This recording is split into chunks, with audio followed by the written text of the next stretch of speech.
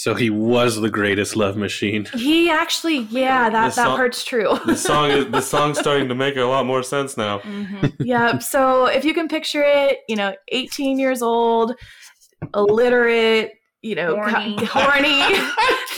I can't read, but I know how to fuck. The amount of people I know like Rasputin is astonishing. Time to learn, time to laugh. It's the Death Address. Hey everyone, thanks again for joining us for another episode of the Death Address. For this episode, I'll be here again, Dakota. And Ethan. What up, guys? I'm Andy. Hey, it's Jordan, your host for the evening. And Tori! Woohoo!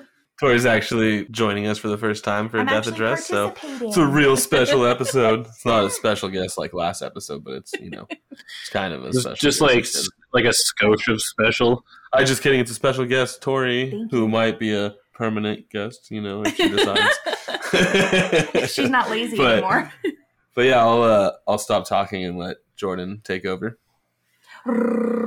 Here we go. Okay, so this one is over Rasputin. Which Classic. What do you do? Oh, okay. Sorry. He got up and walked away. It scared me for a second. I thought Onyx was doing something. I'm done with this already. Leave the dog alone.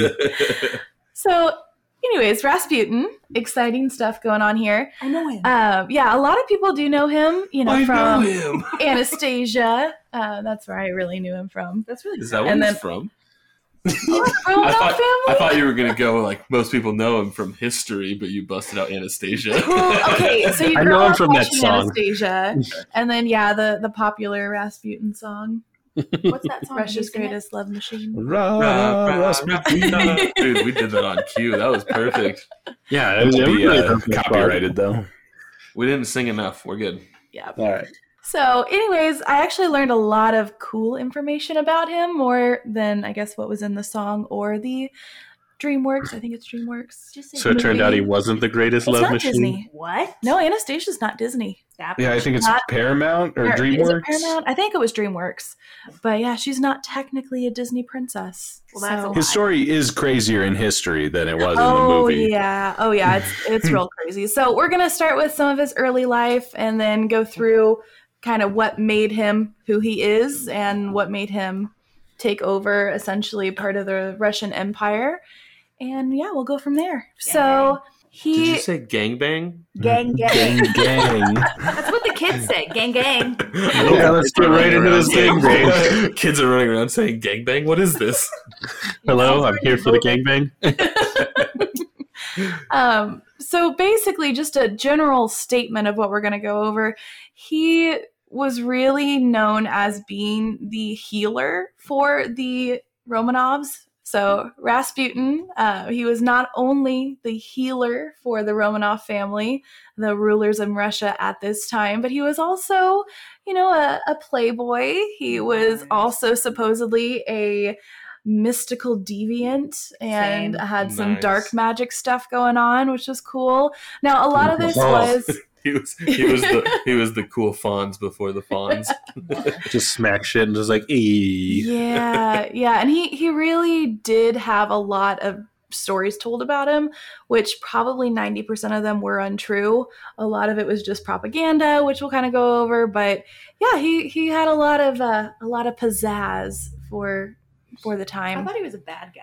He kind of is. In Yeah, Anastasia, he he- is. Perspective. Yeah, it's all about Perspective. perspective, because some people will see him as a guy who really did what he needed to do to get power, which is You do a you, lot man. of the people we've talked about Right. in history. Right. It is, the villain's the hero of their story. Yeah, Hey, we've said that before in this show. it's true. It's worth noting again. So, just to give you an idea of the time period, this was the late 19th century and early 20th century. So, really not as far back as I think a lot of people think. He was born in 1869, and he he was not born as Rasputin. Oh, He was born as Gregory Yefimovich that's Grigory. Grigory. Grigori. I don't know. Okay. Don't Gregory. That's my maintenance guy's names. Georgi. Oh, maybe that's. Well, it's Oh, definitely not. Gregory. It's Gregory. Yeah. No, it's Grigori. It's one of those. Gray Corgi. But his last name was actually Neuvic. There's a Y and a K in there. But he was originally born as Grigory Yefimovic Novoik. Yeah. I mean, he couldn't even say it himself. That's why he Yeah, went by there's a lot Rasputin. of... I haven't learned enough Russian to know which is silent. That's why he changed to Rasputin. It's just easier for everyone to say. He didn't have to keep correcting people.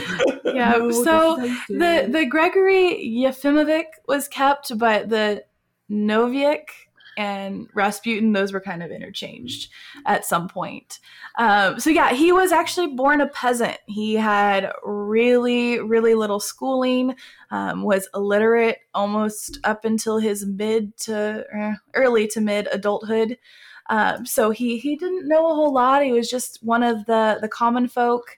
And he was born in a small western village in Siberia called Pokrovskoy. Pokrovskoy. Yeah. Again, lots of silent letters I'm sure I'm missing. But it was located on the Tura River, and it's kind of at the eastward area of the Ural Mountains, kind of where Europe meets Asia. So he was still kind of in the Western Hemisphere as far as like Europe and those kind of things. It wasn't kind of the Asian extra part of the world over on the side there, but he was born in Siberia, so it was very rural, not a whole lot of politics in that area at the time. It was rural at the Ural Mountains. Yes. Now, the Rasputin name for a time was thought to have been added because Rasputin actually means licentious, which is kind of like debauched or promiscuous. Nice. Yeah, that Promiscuous boy. Exactly. Oh, he is. But some people actually think now, mostly historians, that Rasputin actually means where two rivers meet, which was a phrase that described where he was born in Siberia. Wow, was he misunderstood? Way less fun. So, no, that's totally true, though, because he really, almost, like I said, 85-90% of what people think of him now probably wasn't true. So, yeah. Now, there's a few records of his parents. His father, Yefim, was a farmer, and he actually was a church elder, too. So there was a little bit of a religious background for him. And then he married Rasputin's mom, Anna Parshakova, and they had 7 kids. Nice. Now, of their 7 kids, all of them died except for Rasputin or Gregory. That nice was a little preemptive. Yeah, and a lot of them, they think, died in early, like, infancy, childhood. And there could have been a 9th child. So he was the 8th actually, hold on. So were they alive when Rasputin was born, or were they all dead by the time? They were all dead. So they had, 7 other children before Rasputin. And they all of them died before they had. Yep, and then they had I was Rasputin. like, he fucking killed me. Yeah, he was the boy who lived.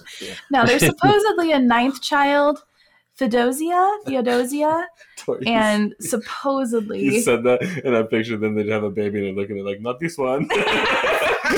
Next. There you go. Next. That's so bad. I'm not laughing at that. But anyways, back to the 9th child. Supposedly, Theodosia was close to Rasputin, but they really can't find any kind of record of her, and he was supposedly godfather to her children and all this kind of stuff. But she's never really been solidified as a sibling for him. That's It's just thought that she was She was there. just make believe for him since everybody else was gone. Yeah. And they do say to take pretty much every story you hear about his childhood with a grain of salt. One of the historians that I found said that his youth and early adulthood are a black hole that we know almost nothing about. Same. So there's not a whole lot that's actually concrete about his. And that is how he died in Anastasia, right? He was sucked through a black hole. Yeah, Sure. actually, there was little Sounds skin right. ripping and like his body. Ew. Do you remember that the part where No. his like No, it's been a peels his very long face time off? since I've seen it. Ew. Yeah, and his bones disintegrate. That's Anyways. And I think that's This isn't a historically child's movie? accurate. Time out. Andy, when was the last time you watched Anastasia? 14, 15 years ago. Exactly. You remember that? I will pull this up. It left an impression. I watched it a lot. In the dark of the night, we will find you. It really left an impression. I mean, why was this a child's movie? There's a lot. It was of scary. that, actually. Yeah. But anyways, back to his childhood. So, like I said, he didn't have a whole lot of schooling, never really learned how to read or write, remained illiterate all the way into his early adulthood. There was some stories about his youth and unruly behavior that came along with it. Some people said that he had drinking charges, small thefts, just really didn't like the local authorities. But there was never any evidence of this. Some of the stories said that he stole horses, some other major crimes when he was a young Is that man. like people stealing cars today? Oh yeah, People Yeah. definitely. steal Oh yeah, horses? definitely. Yeah, Grand Theft Horse. Yeah. Grand You know, I found out a great ancestor of mine stole horses. Wait, did you really? Yeah, my great-great-grandfather stole horses, like beat up his teacher and stole horses and sold them in another town to Right. set up in a new life. my grandpappy Richard Darby. No, the other side, my mom's side. Oh, Well, anyways, so yeah, he had a lot of these charges. There was a little bit in an archival record that he had an unruly youth, but it really, like I said, was just small thefts, drinking, nothing too crazy, no major crimes. But the other part of this was, and again, take this with a grain of salt. A lot of this is people just saying it after what happened, during his adult life. But some say that he actually had mystical gifts. He possessed some kind of supernatural power. Some people said he was just really mean and he was extremely cruel. And they took that to be part of the dark arts kind of mystical part of it. But there are some stories saying that he was mystically gifted as a child. Yeah. I mean, occultists are real things, and that's like what he was, right? so are wizards. Kind of, yes. Wizards are also real He things. was actually more of a monk, and we'll go into that here in just a sec. He was a wizard. But- Okay, mystical holy man. Yeah, holy Yeah, man's there a you great go. way to say it. But Holy man. He had a lot Yep. of holes. now in- his father was part of the clergy. He was a church elder, or not part of the clergy. He was a church elder. So he did have some religious upbringing, but he really wasn't into that too much when he was a child. It wasn't until he actually visited a monastery. He entered the Verkhotur monastery in Russia when he was 18, and he fully intended to be a monk. While he was there, though, I will say he never became a monk. But while he was there, he was introduced to the Callisti sect. And that whole religion sect is basically, and this is more his perverted ideals of he took what their doctrine was and kind of twisted it into his own thing. But he believed that you're nearest to God when you feel holy passionlessness. And the best way to reach that state was through sexual exhaustion that came after prolonged sexual activity. Nice. So he was the greatest love machine. He actually, that part's true. the song's starting to make a lot more sense now. Yeah. So if you can picture it, 18 years old, illiterate, Horny. horny. I can't read, but I know how to fuck. The amount of people I know like Rasputin is Yeah. astonishing. This is amazing. Some minor troubles with the law. That was him going into this monastery. So while he was there, he figured that, it wasn't for him. I wonder why. He didn't finish becoming a monk. He returned to his hometown Pokrovskoye. Piroshki? Pokrovskoye. I see it. Yeah. I see it. Totally different than when he left. He actually came back even more disheveled, behaving differently. He did become a vegetarian, swore off alcohol, and he did pray and sing a lot more. but he really came back more as a really dirty hippie is, I guess, a good way to say transient. It. Transient's probably a better way to say it. But yeah, he made some drastic life changes, but that whole horny sexual debauchery kind of state was still underneath the surface. Damn right. Yeah. And so in 1886, he did travel, and this was when he was 19. So just a year after he entered the monastery, he traveled to Abalak, Russia, which was 250 kilometers northeast of him. And he met, I'm just ignoring you. He met a peasant girl named Prskova Dubrovina. Sorry, I'm going to have to go slow when I pronounce these names. They dated for a few months, and then they married in February of the following year. So he did get married. He actually started a family. He had, I think, a total of 5 kids, but a total of 7 kids, so actually following after his parents, but only 3 of them survived to adulthood. Dmitri, Maria, and Varvara. Did they murder all their children? I think it was just a really bad time. Have you ever seen The Hunger Games? Oh, that makes sense. I get that. But, he came back different from the monastery. He got married. He had some babies. And he was working on his family's farm. So, just imagine a world where rather than him going and becoming one of the most hated men in Russia, he just stayed as a farmer. Russia's greatest farmer machine. Yeah. Russia's greatest farm machine, yeah. Yeah, lucky for the musical world, he did not stay there. He was not settled at all with marriage. Lucky for the musical world, he moved on from the farm. The rest of the world, maybe not so much. But in his early 20s, he figured that farming wasn't for him. He didn't really want to stay and raise babies and farm the rest of his life. Ugh, same though. He still had that urge to go and find his holy purpose. And he found lots of holy purposes. Lots of holes. Yep. Well, about 5 years after he got married, around 1892, he left his family for a while, traveled to Greece, the Middle East, making these pilgrimages, and basically just trying to show how religious and, devoted he was to finding that peace, that, I guess the peace. Inner peace. Yeah, kind of the whole monk aspect of it. And while he was doing this, he was living off of other peasants' donations, and he actually gained a reputation for being able to heal the sick and predict the future. Oh, shit. He was Nostradamus too. Nice. Yeah, and he was a Jesus and Nostradamus. and fucking that one guy. So Don Juan. Don Juan. And he would leave his family for, months, years at a time to go on these pilgrimages, and then he would come back, and then he would leave again.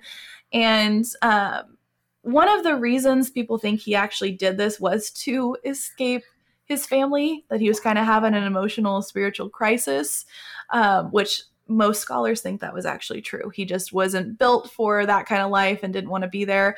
But others, and again, might not have an ounce of truth to it, but think that he was trying to escape punishment for horse theft. So again, grand horse larceny, grand theft horse. That's what I was trying to think of. GTH. GTH. Yeah. So whatever the reasons, at this point he was, this was in 1897. So he was 28 years old. He'd been married for 10 years, had some kids. He was like, nope, I'm going to go ahead and leave. So he did wander around again. And by 1903, which was again, another 6 years later, he made his way to St. Petersburg. Now, at this point, he had gained a reputation as a mystic and a faith healer, self-proclaimed holy man. He actually came to the nickname later as the Mad Monk, but again, he never took holy orders. That'd be a good movie title. And yeah, the whole time, though, I will say this, he still supported his wife. She still waited for him. He would send her money financially. Later on, his daughters actually lived with him in St. Petersburg. So he still was a family guy. He had multiple personalities. Yeah. He'd come back and forth like, oh, hey, I have time for you now. He has like the the good side and then the like bad boy side. Yeah. Sounds like a toxic if he had relationship. magical powers, he had to refuel them somehow. Oh, refuel. Yeah. Just like eat a cheese stick and he'd be good to go. Refill, son. Well, at this Son point, of refill. 1903, he's in St. Petersburg. And like I said, he did gain a really good reputation as a mystic and faith healer. So at this point, when he gets to St. Petersburg, people have heard of who he is. They know that he is this crazy good fortune teller and can heal pretty much anybody. And he was welcomed by an actual inspector of the Religious Academy of St. Petersburg and a bishop. So he was already into some pretty established circles by the time he got to St. Petersburg. And at the time, St. Petersburg was actually in this whole realm of entertaining themselves with mysticism and the occult. So when he walks in, he's this, really hypnotic is how a lot of people described him personality, and has these really crazy healing talents that are mystical and all these things. He was really, really welcomed. He was like in St. Petersburg. He was like Chris Angel mind freak. Actually, kind of. He might be. But he really rose to prominence during those times. He was already integrated in the inner circle of St. Petersburg with some really high-ranking people. And at this point, he was able to meet and charm some of the extended relatives of the Romanov family, who were the rulers at the time. And he used those connections to get introduced to the Tsar and Tsarina at the time. Wait, and does this take place in the Marvel universe? Isn't Romanov the Black Widow's last name? Whoa. maybe a few hundred years before her. Marvel universe goes back hundreds of years, babe. Yep. Now, Tsar Nicholas II and his wife Alexandra Fyodorovna were the current rulers, and they were seeking out somebody actually to cure their son, Alexei. And he was born with hemophilia, which is basically, if you don't know, your blood can't clot. It's lacking some of the proper, I think it's either a protein or it's hemoglobins that cause, whenever you get like a cut or an internal like bruise, it keeps your blood from pooling inside and gets it clotted and basically stops your bleeding. And he had hemophilia, which prevents that. And they were trying to find somebody who could heal him. The doctors at the time weren't doing anything. And part of that actually is because at the time, aspirin was kind of the big cure-all. So the doctors were like, here, we're just going to give you aspirin for everything, which aspirin is actually a blood thinner. Yeah. Oh, so the reason he was so sick and nobody could cure him is because all the doctors were giving him aspirin, which was a blood thinner, and causing his symptoms to be worse. Idiots. So, medicine. Yeah. So here comes Rasputin, this real stinky, disheveled mystic man. And he's made these connections with the Romanov family. And they're like, hey, well, can you take a look at our son and see if you can figure out how to heal him? So they bring him in and he takes a look at him. And immediately he's like, don't let the doctors touch him. And they were like, well, what do you mean? Don't let the doctors touch him. He's like, yeah, just leave him alone. Keep the doctors away from him. And he essentially predicted the future and kind of, they think there was some hypnosis involved that he had either studied or knew of, that he was able to kind of get him to calm down. And they listened to him and it actually started helping. They didn't let the doctors near him. And he was able to be cured, not fully cured by any of our standards, but he was doing much better. So his mother, Alexandra, was like, oh, he's a miracle man. We have to keep him around. He's the only thing that's curing our son. I've just got to sleep with him. Yeah, actually, he's hypnotizing me to do it. But yeah, so they really fully supported him. They were like, he's curing our son, which at the time, Alexei was the only male heir for the Romanov throne. So keeping him healthy, keeping him alive was a huge priority. So yeah, so there's kind of their introduction with Rasputin. Now, the other thing that they think he was able to do, the way he was able to kind of cement himself into the Romanov inner circle, was they think he had an ability to read their inner hopes and tell them what they wanted to hear. So he encouraged Nicholas to have more confidence in his role as a Tsar, even going so far later on to give him political advice, even though he had zero political abilities, and it ended up very, very bad. So he was an empath too. Yeah. And because of that, he was able to, soothe Alexandra, kind of calm her anxieties, which they do think because Alexandra was calmer, that actually helped. She almost like willed her son to be better by staying more positive and calm around him.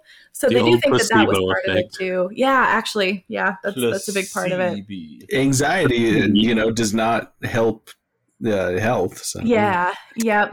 Now, during this time when he's being introduced, he, with the royal family, maintained the posture of a humble and holy peasant, but outside of court, he immediately fell into his old bad habits. He actually preached that physical contact with his own person had a purifying effect. And so he acquired a crap ton of mistresses and just kept trying to seduce women under this whole idea that he was purifying and healing. Wait, I'm not supposed to do it that way? Yep, he really got around, we'll put it that way. And when those accounts of him behaving this way reached the ears of the Tsar, he was like, oh no, he's a holy man. He's never done anything out of, proper taste with us.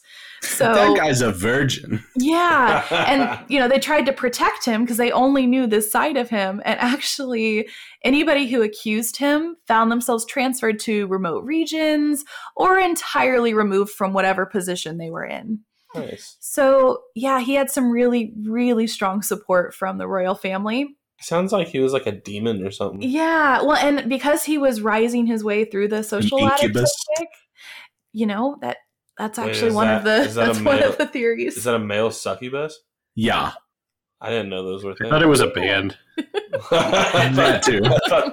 But because of his quick rise through here, people immediately thought that he was wielding some kind of dark, sinister magic over the royal family. Now, to make this even stronger, in 1908, he was actually brought to the palace during one of Alexei's bleeding episodes. And even before this, so the Russian people were already unhappy at this point. It was already not going great. Alexandra was actually a German princess. And this was right before World War I and things got real bad. So people were already super hostile towards her, really suspicious. And because her son, the only heir to the throne, had this disease, they considered it all her fault. And they were like, she's trying to sabotage us. She's the reason everything horrible is happening. And so she had really bad mental and emotional distress already, which is also why she could have been so susceptible to Rasputin when he ended up coming there. But anyways, back to it. So 1908, he gets called, and a couple people, they actually have records of them as they observed Rasputin healing Alexei, and they agree that he basically, for Alexandra, was just transferring confidence to her, giving her that calm demeanor that she needed to kind of get through it, and then in turn passing that on to her son. But they also thought that he might have been using folk medicine. So when he told the doctors not to touch him and took out that aspirin, started using folk medicine before, which actually could have been used to treat internal bleeding in horses. So they think that he learned some of that from farming. So was he stealing horses to work on them? Oh. Makes sense. I don't know. Oh. But people steal cars to work on them. Yeah. Oh my. He was the origin of equine sciences. He could have been. He could have been. Don't you be throwing these big words around like you know what they mean. Yeah, there's no porcupines involved. So he was there. He was using supposedly these mystical powers, but all in all, it was probably he was just super calm, was able to get everybody to calm down, got the doctors to stop giving him blood thinners, and instead gave him folk medicine that actually helped his internal bleeding. So he is able to do all of this, and he didn't say anything to the contrary, like, oh no, I just use this instead. He totally let people believe he had mystic powers. Oh yeah, why wouldn't you? You're not going to not get Randy Jackson's signature. Well, and one of the big ways that he did this, kind of kept this whole mystique about himself, is when he left the palace that day after healing Alexei, he warned the parents of a prophecy that both the destiny for Alexei and the dynasty were linked to Rasputin. Oh. So if something ever happened to Rasputin and something bad happened, then not only would Alexei die, but the entire dynasty would crumble. That's dramatic. Which, honestly, it came true. So it's dramatic in an essence, but it could also have been linked to the horrible standards and things that were happening in Russia at the time. I thought dinosaurs came and took over. They were involved, just not the main. It's not directly. Right. So, that's a different Russia. Sorry. So at the this other point, Russia. At this point, Nicholas and Alexandra have found this guy who's actually healing their son. His son is not suffering as much, but has also told them that, hey, if anything happens to me, your son and your kingdom are going to die. So they really don't want anything to happen to him at this point. They give him even more power. Does that count as a red flag? A little bit. Yeah, a little bit, yeah. Signs your holy man is actually a controlling, toxic abuser. Yep, they gave him a lot of power, and immediately Alexandra enlisted him as a close advisor. So he was super indispensable to the family, and he knew it. So he actually exploited his positions, big shocker, and tried to get even more control over the family. He just sounds like an abusive boyfriend. Yeah. But with all of Russia. Yeah, exactly. Well, and the thing was, Alexei kept having these big medical emergencies, and every time Rasputin was able to fix it. I just picture somebody running out like, we've got a bleeder. It sounds like the random cartoons or stuff where like he's probably causing it and then making sure that he's there. Yes. So that they're always like, he's saving the day. Oh my God. He's that hero firefighter starting his own fires to then put him out. Well, the thing is, breaks the poor boy's knees. If he was to even just bump something or get a paper cut, he could die from that. Yeah. So I don't think he was like beating him on the side and then being like, oh, I can fix this, because it's really hard to fix hemophilia. So I don't know if he was necessarily doing anything, but he did whatever he did to stop it helped. What if it was something as easy as just getting him really anxious and then calming him down? I was thinking more like poison and then giving him like poison. He's trying to kill him and they walk in the room and he's like, oh, I got the poison. It could happen. But regardless, this point, he was actually doing really well as a healer, but the Russian people hated him. The Russian nobility hated him. The only people that really liked him were his mistresses and the Romanov family. Naturally. And during this time, there was a lot of propaganda. Like I said, it was a really, really rough time in Russia anyways. But the press... So the Tsar at the time gave the press the power to print whatever they wanted. So they printed whatever rumors they came up with. And at one point, they actually published that Rasputin was Alexandra's lover. And that he was bewitching them with some form of dark magic. Oh, he was spilling that dick. Yeah. Yeah. Whoa. Aggressive. But given his behavior out in public, I mean, he wasn't doing himself any favors. He was real licentious. He had no problem getting with whoever he wanted to. And he just flaunted that in front of everybody. Flaunted that. Sorry, I don't know why I said flaunted. Flounders. But he flaunted that in front of everybody. So he had no real following as far as the previous people in power. Now, at this point, he was giving, like I said, some political advice to Nicholas II. He was also giving some domestic advice to Alexandra on how to, make things better. And at this point, I mean, the people did not like her. Already, she was a German princess. Things were getting real bad with Germany. They thought that she was the reason that the heir to the throne was dying. So it was real bad. And he decided, you know what, this is a good time to give more advice. It just sounds like somebody.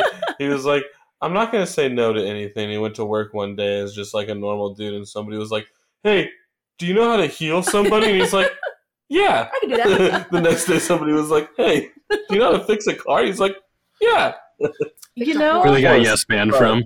We all knew cars were horses back then. Well, and people thought that he had such a power over the Romanovs and the family that people would actually mail requests to him to Rasputin, Tsar's palace, St. Petersburg. They would actually mail things to him at the palace because they believed he held such high power with the royal family. Now, at the time, with the war going on, there was a bunch. I mean, you've seen movies and heard about it and all this stuff too. There's a lot of fantastical tales that say, what was happening as far as espionage and spy and all that kind of stuff as the war, progressed. Uh-huh. But some people thought that he was actually cohorting with the German enemies. Okay. And they thought that he was trying to start a cholera epidemic in St. Petersburg with poisoned apples imported from Canada. Oh. Did I not mention poison? That was one of the stories. And again, like I said, people just thought he was ridiculous. So rumors spread, just trying to taint his name in any way possible. Taint. And they were trying to get him removed from his position by any means necessary. So, saying that he poisoned apples and tried to give cholera to all of St. Petersburg. You think that's how Snow White came about? I think that was a little before. So it may have had something to do with it. Malevolent. But the bad guy in it. It's a lady. Bad lady, sorry. Somebody poisoned the apple cores. They originally did it as Rasputin, and they're like, we should change this. Yeah, Snow White just rolls off a little bit. Now, at this point, like I said, the whole proximity of people in St. Petersburg did not like him. They really were trying to get him kicked out. And in 1911, it had become such a scandal that the prime minister of the time sent the Tsar a report saying, this is everything that he's done. You need to do something about it. So Alexander did expel him. He tattled on him? He did. They tattled on him. I thought we were friends. Well, Alexander didn't like this, and he was returned to St. Petersburg in a matter of months. So Nicholas didn't want to upset his wife or put his son in danger, thinking that's Rasputin was their only chance of keeping Alexei alive. And they're like, you know what? Going forward, we're ignoring everything else that you say he's doing. So he tried one time to expel him, didn't work out, brought him back, and it just made things way worse. So he became the symbol of everything negative in Russia at the time, politically and society. There were attempts prior to his final assassination on his life. And one of them in June of 1914, a beggar woman actually stabbed him in the stomach, claiming that he was seducing the innocent. He made a full recovery, but it did take him a while to get back there. But he did get some attempts on his life in the following years. He couldn't use his magic to protect him if it was a surprise attack. Surprise! Now, after Russia entered World War I, Rasputin had another prediction that he told the royal family. He predicted that calamity would fall on the country, and it did. So he pretty much was just like, bad things are going to happen, and then when they did, they were like, oh my gosh, he knows everything. And wait, we're saying he didn't have magic powers? But at the same time, Nicholas II took command of the Russian army. Alexander kind of took over everything happening at home. And when all this happened, because Alexandra was left in charge, but Rasputin was her closest advisor, he essentially stepped into the role of running the country because he was her advisor. So as soon as that happened, he started appointing advisor officials. In quotations. But he appointed his own church ministers and public officials, kind of putting the people that he did get along with in power, which, as we've seen, is a really, really bad call. It's a running theme of rulers. Yeah, yep. And anybody who was suspicious of him immediately got dismissed. Government officials tried to warn Alexandra of everything, but she just defended him. She said, he's my closest advisor. He's saving my son. I don't want to listen to you. Get out of here. And the Russian people, like I said, were really not having it. They're like, everything bad that's happening, everything that's happening with the war, everything that's happening in society, our lack of food and resources, it's all his fault. Because he didn't have any idea how to run a country, and all the advice that he gave, the Romanovs followed, even if it ended in disaster. Yep. So it wasn't like he did one wrong thing and they're like, oh, maybe we should think about it. He did one thing and they're like, oh no, it's fine. And then they let him make another decision. So it was real bad. It was real bad. At the time that he had been giving the Tsarina Alexandra advice, there were other royal family members, like nephews by marriage and cousins and uncles, who were really focused in on what Rasputin was doing to Alexandra's state of mind. They came to the conclusion that only his death would end his control of the Romanov family. And by doing that, it would restore the legitimacy of the actual monarchy, which was being destroyed by Rasputin's actions. So they're like, we're a laughingstock now. Nobody takes the monarchy seriously. It's all Rasputin's fault. We need to kill him. Nobody likes us anymore. So yeah, they decided to do that. One of the main people who did it was Felix Yusupov. He was a nephew by marriage, married to the Tsar's niece. And he, in and of himself, he was a pretty worthless human being. He lived a life of privilege. One of the Tsar's daughters, Olga, was a nurse during the war. She was actually helping in the efforts. And she said that Yusupov refused to enlist, stating that he was going to dress down and look like a commoner so he didn't have to enlist in the army. Nice. So he's a real great guy. Yeah, sounds like really stepping up to the table there.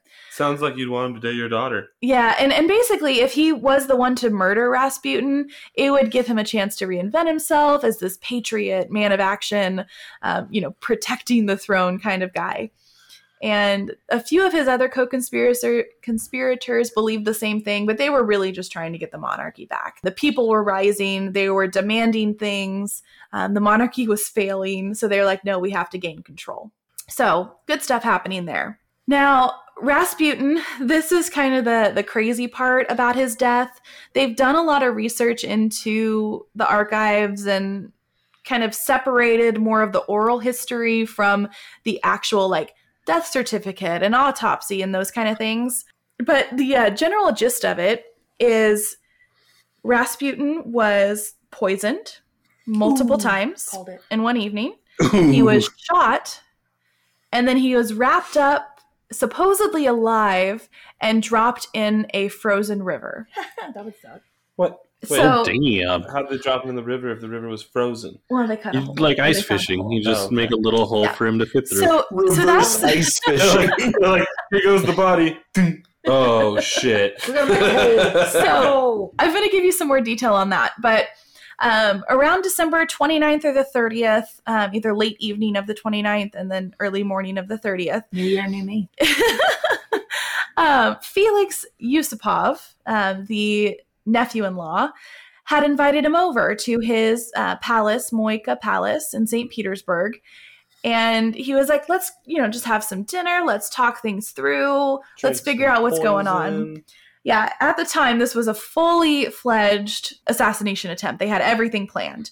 So they gave him wine. They gave him a bunch of wine, trying to, get him just to drink as much as possible. And there was supposedly exactly. It's kind of like Emperor's New Groove. Where they wait for him to die. My spinach puffs. But they keep giving him wine. They also give him supposedly cakes laced with cyanide. And he was getting drunk, but the poison had no effect. They were super confused. They're like, why isn't this working? He's been eating And- poison his whole life. He may have, though. It could I have grew been up something. on this shit. But at the time, I keep saying at the time, but supposedly they had a doctor who actually measured out each dose of poison to give him, and it was enough to kill several men. But again, a lot of this is hearsay. But how many horses? Bake a cake He's out a of horse guy. I was going to say about how many Rasputins. Yeah, so he kept eating, kept drinking, got real drunk, and they're like, this isn't working. And they were like, okay, well, we're going to need to figure out something else.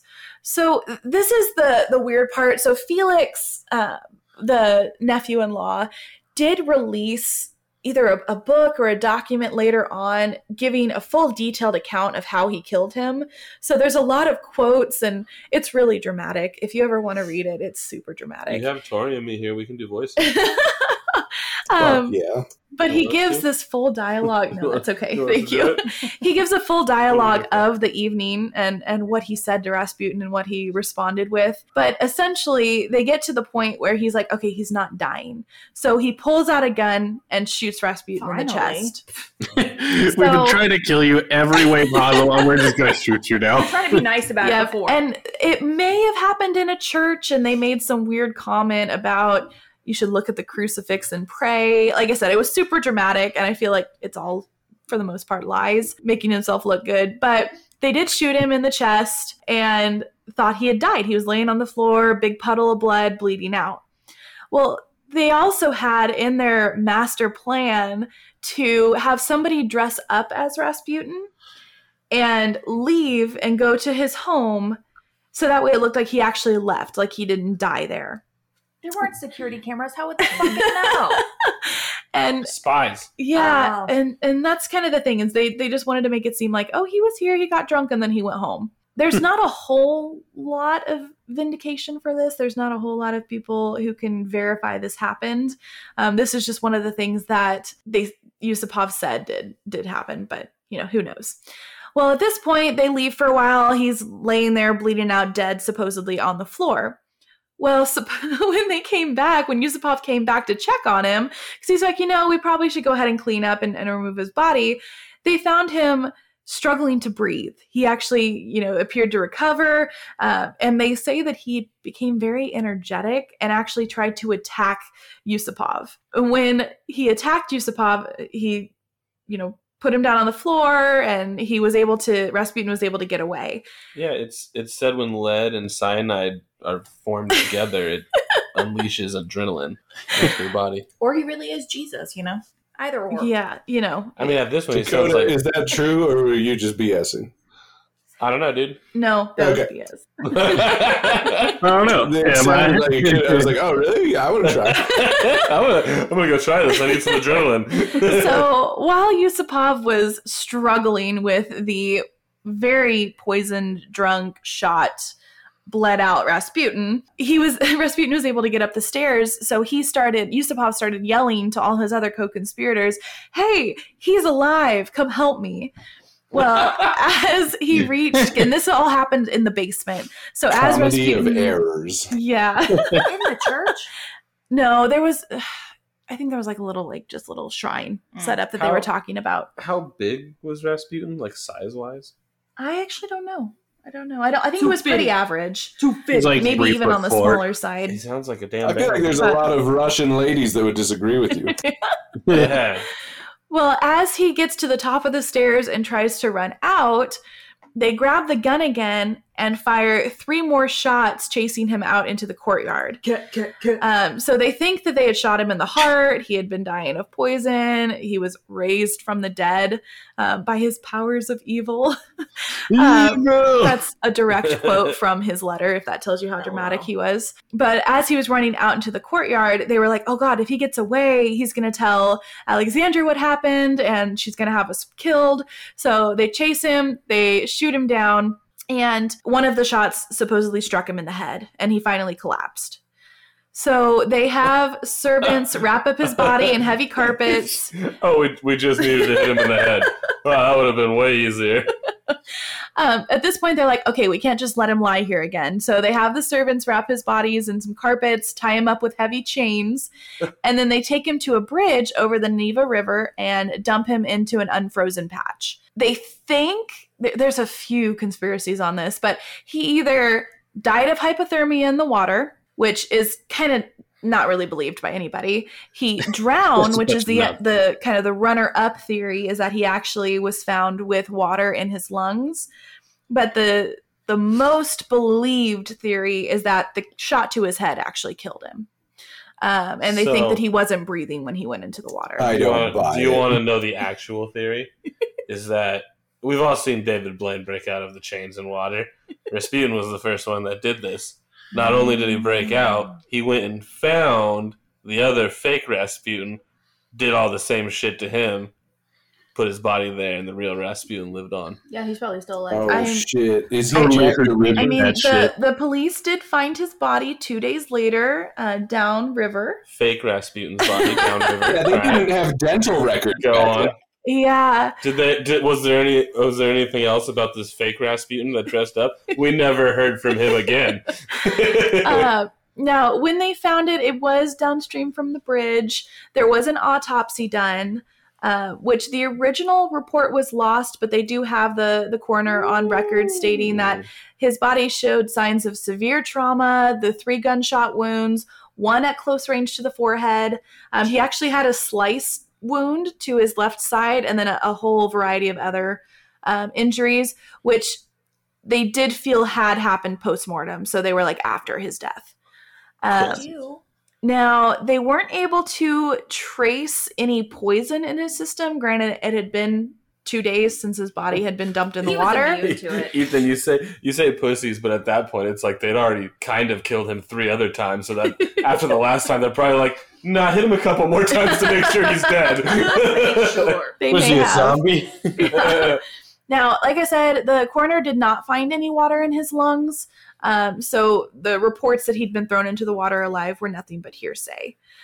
Some accounts claimed that his penis had been severed, but the coroner did find his genitals intact. So he did have his. Alexandria was relieved to hear that. Yeah.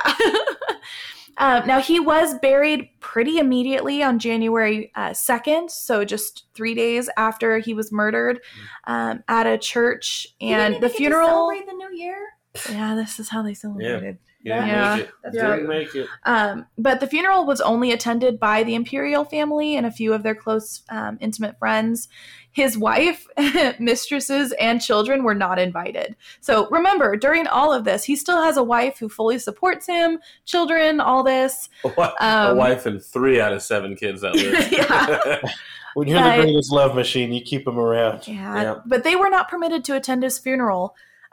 His daughters later on were able to meet with the imperial family later that day. They probably thought it was wise to not have his wife there with all the mistresses. Well, I mean, she supported him. She supported his love machine. There was making? actually a quote. I wish I had written it down, but it was something about he knows what's enough for him or something like that. So she basically was like, yeah, he needs this. It's fine. Okay. So They were an old-timey open relationship. Yeah.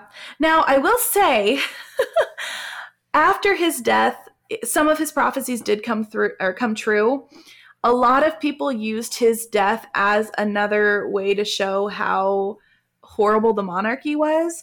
And because he was dead, they were like, oh, if he was mystical, if he had this black magic, he's no longer around to protect the family.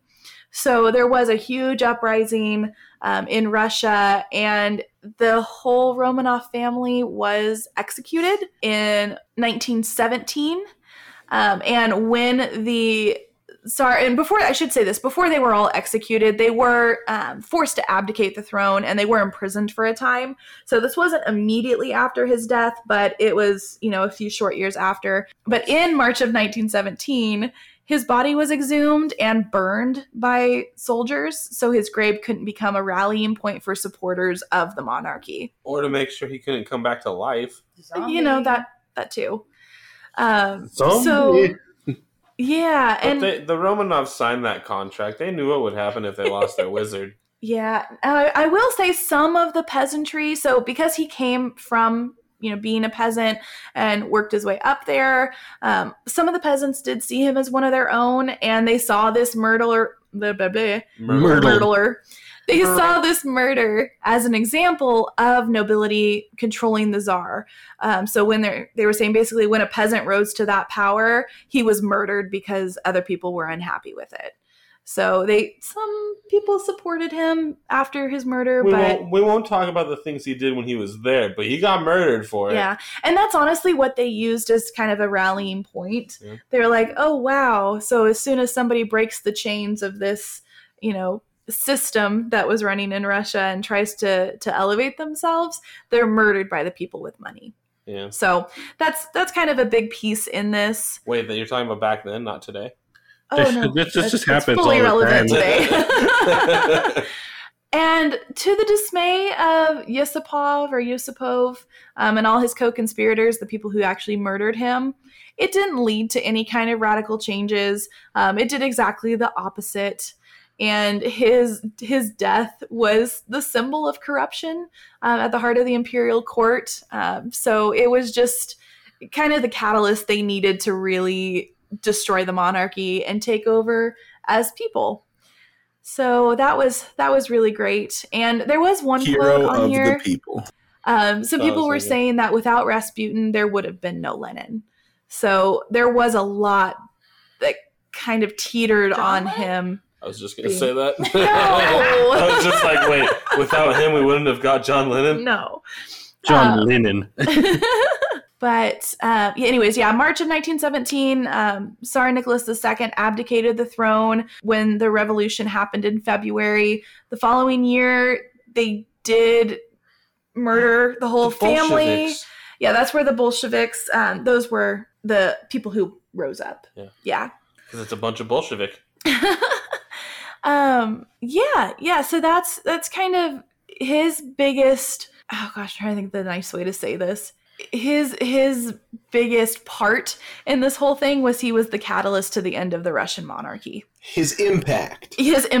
Yeah, that's a real nice way to say it. So even though he was gone, his prophecies were still unfolding. He did predict right before his death that if he was killed by government officials, the entire imperial family would be killed by the Russian people.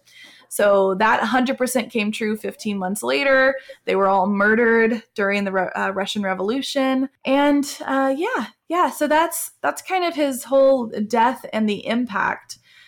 Now, there were a few other conspiracies that populated near the end of it, kind of over the years. His daughter Maria, which I believe was his oldest daughter. From the farm? Yeah, from the farm. Yeah, so one of his actual marriage-fueled children, not one of his mistress's children. A legitimate marriage-fueled. Not a bastard. A marriage-fueled child. She actually later became a circus lion tamer. And she moved to America. I called it. During the revolution, she fled. As soon as you talked about it earlier, I said circus lion tamer. I knew it. She wrote a book in 1929 that said Yusupov couldn't have tried to poison her father that way because her dad didn't like sweets. He would never eaten a platter of cakes and been poisoned. And the autopsy reports actually supported her, saying that no poison or drowning or any of that was in his actual autopsy report. It was just the bullet wound to the head at close range. So they think that Yusupov just made the murder into this epic struggle of good versus evil to sell books and make himself look better to people. Mm-hmm.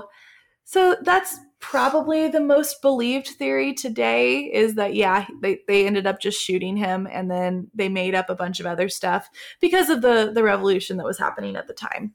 No, it was beauty that killed It was beauty that killed the beast. And then I will say there is one more theory that, according to legend, and this is all it is more myth and legend for this, but even though he was poisoned, shot, and thrown into the water, supposedly he was fished out by a group of passerbys who found he was still alive, and they dragged his body to the shore. And then they did say that they ended up finishing him off and throwing him back in the river. You said finish him off, when they pulled him out, but they never found water in his lungs. He never drowned. He was killed by the bullet hole. to the brain. Now, one of the other kind of more fun ones is some people suggested that agents of the British Secret Service were involved in his assassination. They think that they were trying to prevent Rasputin from urging the Tsar to make a peace with Germany, which would allow Germany to concentrate its efforts on the Western Front. But most people don't think that's actually true. They think it's impossible for them to have been involved in this, and there's no proof of it. So, yeah. It's because James Bond doesn't leave. I was just going to say that's what they want you to think. So, was it? Yeah, that's it. That's all I got for Rasputin. Okay, so for the sake of our death address, in his death, would you say he had a smile on his face, going ballistic, trying to fight back on these people? I mean, I feel like with how crazy he was. Mad He was like, grin. he was Yeah. like the Joker. Yeah, like mad grin. Like You think you can kill Rasputin? probably because of how crazy he was throughout his entire life. I feel like he believed he could. Right? I think so too. Yeah, like With sheer will. with his sheer positivity for not dying Yeah. kept him alive. I mean, he did all these Power other of positive thinking. That's true. He's Yeah. like, you just got shot in the head. He's like, no, I didn't get shot in the head. They're like, it's working. The bullet's just slowly oozing back out of his head. And the whole time he's just like smiling, like, eh. I mean, I do think he was very charismatic. I think that he maybe learned a lot of folk remedies and maybe even some hypnosis. I think that might be true. So But- the other question we always do, I guess, Yeah. at this point is, what is the moral of Rasputin's story for you or for anybody else that's here Fuck with us? bitches, get money. For me, the moral of the story is if you're having trouble with the ladies, just say you've got that divine D, and you know Yeah. it just seems to work for cults all around the world. I was going to say it's very culty. That's Yeah. kind of my biggest vibe I got from this was Yeah. you just need one really influential person who holds a Right. lot of power over people And a to great really wife. fuck things up. Yeah, his wife was Yeah. super supportive. But again, Is that you know? that your answer? Was fuck money, get bitches? Yep. Or fuck bitches, get money. There. Fuck money, get bitches. Andy, As long as you got what's, one or the other, you're good. What was yours, Andy? God, I don't even know. It just reminds me of people cults that's- I've joined. Like, Yeah. Yeah, yeah. It was, I've joined. it was we went through a couple weird years. I'm just kidding. We definitely- the only one I've been in was the Dinosaur Hunters. Okay. No, mine was the same. Like the only thing I can think of is just like, man, history repeats itself like so Mhm. much. Like the saying Oh, is that's crazy. silly. Yeah, and I Like- think he was a scapegoat for a lot of the Yeah. problems that were happening. He just happened to come in at a time when things But, were like, real bad. this is Another eighth- part of history that repeats itself Yeah, like, this is over our and eighth- over again. eighth episode only for the death address that we've been doing. It's like there's already so many of like Mhm. similar things that we're seeing, and just like, man, it's crazy. Yeah. People We're, love to we're gossip. stupid. Stop doing the same thing, guys. Be why are you original. making Come us on. smarter I with your do research? keep being the Because research. people don't want to get learned. Don't. Next time, I promise I won't pick somebody tied to monarchy. Okay. Cool. Well, Tori, not to put you on the spot, but since it's the first time joining us, you got any last words for the peeps? Don't gossip. Because About what? clearly, Oh, for this. I was just saying in general. I was Oh, like, in you know, general. people are gossiping. but man, that's all they did. They just like threw tea out everywhere. Mhm. Yeah. And then I like the Hot part where it goss. was like, they're like, they just decided that you could publish whatever the fuck you Really want. though? Like, Yeah. Yep. Social media, here we go. Yeah. Like the we're- exact we're opposite of racist. Russia now. Yeah, exactly. But all right, cool. Well, yeah, I think that was another good episode. So thanks everybody for joining in with us, and we'll chat again soon in a week or two. Do you have a Russian goodbye? Goodbye.